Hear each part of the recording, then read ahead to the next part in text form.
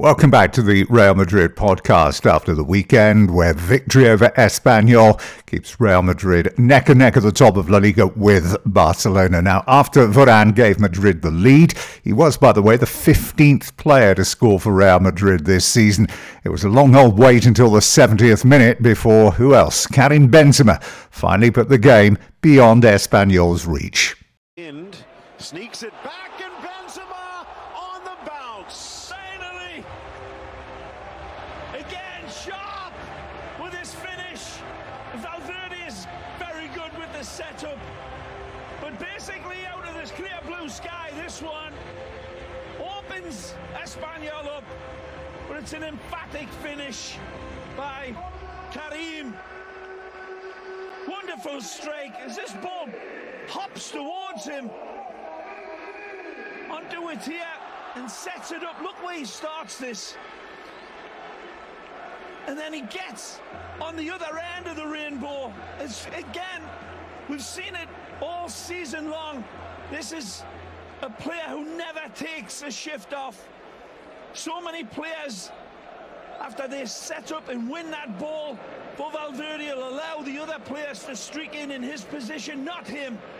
Well, what a season Benzema is having. That's 9 goals for him in the last 11 games he's played, and 34 in total for 2019 in all the games he has played. Also 9 clean sheets now for Real Madrid this season. And this upturn and the consistency of performance is bringing back the supporters as well to Bernabeu. Just under 65,000 in attendance this weekend. Impressive considering the kickoff time. Good day as well for Vinicius, who after a difficult season so far left a significant impression with his performance. And that underlines why, really, that Real Madrid, or Perez in particular, has no interest in allowing him to move anywhere on loan in January or indeed next summer. And even his boss, Zidane, well, he was happy as well. He said the important thing today is his work rate.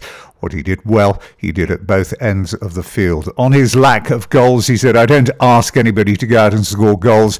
They will come as a consequence of good team play. Wasn't all good news, though, today. Mendy's red card and, of course, Marcelo's injury means that Real Madrid are missing a left-back for their trip to Valencia next weekend.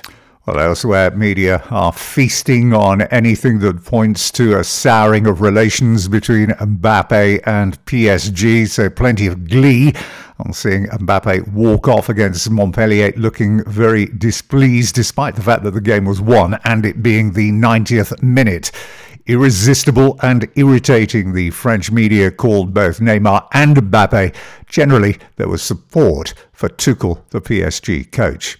Now, remaining with Mbappe, we mentioned last week there was an offer in the making of cash plus Vinicius for Mbappe. That has been dismissed, with PSV believing Vinicius is simply not good enough. The view, basically, if he isn't good enough to be in your first team and he's just a bit part player for Real Madrid, why would we consider paying 90 million for him? Now, last week, you may recall that Gareth Bale and his agents reiterated the fact that the player has never asked for a move and is relatively happy to stay for the duration of his contract. Fast forward 3 days over the weekend, and he was said to be part of a package deal with James Rodriguez as Zidane looks to try and push through a deal in January to sign Pogba from Manchester United. Bale, though it is reported, has told Real Madrid he has no interest in returning to Premier League. James Rodriguez, on the other hand, is keen to move to Manchester United.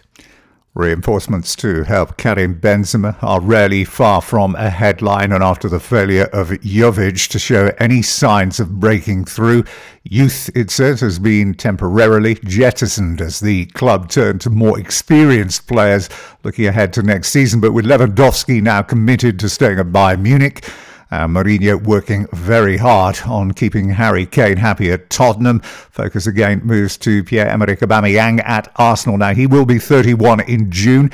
He has, though, just 1 year left after this season on his current contract. He scored 28 goals so far in all matches played in 2019, which is less than Karim Benzema.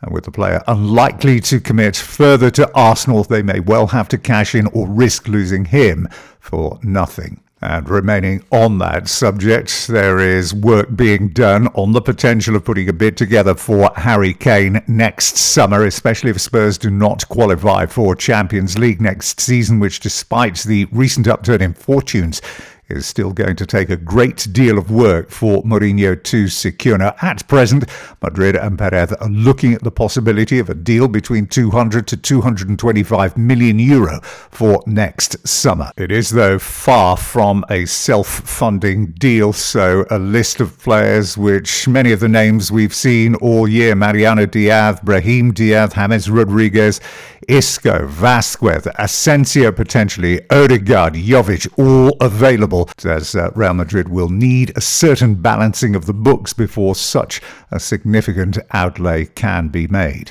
One player that Perez is now not as keen on as he was is Jadon Sancho.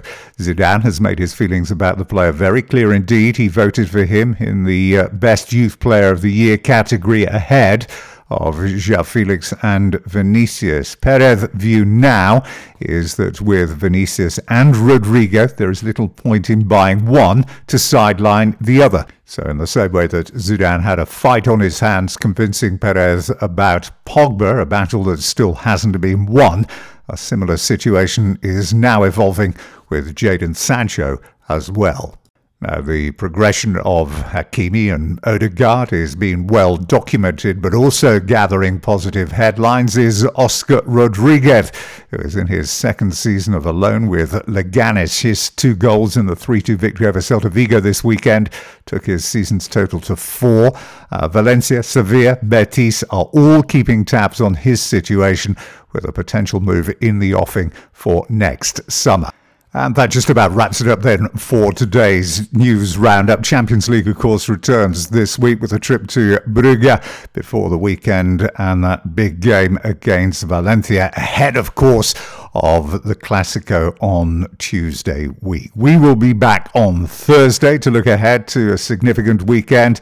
In the meantime, don't forget you can catch up with all of the season's news so far over at the website at www.realmadridpodcast.com, or you can go to iTunes, Google, Stitcher, or Spotify. We look forward to joining you again on Thursday. Until then, enjoy the Champions League fixture. From me, Tim Capel. Bye-bye.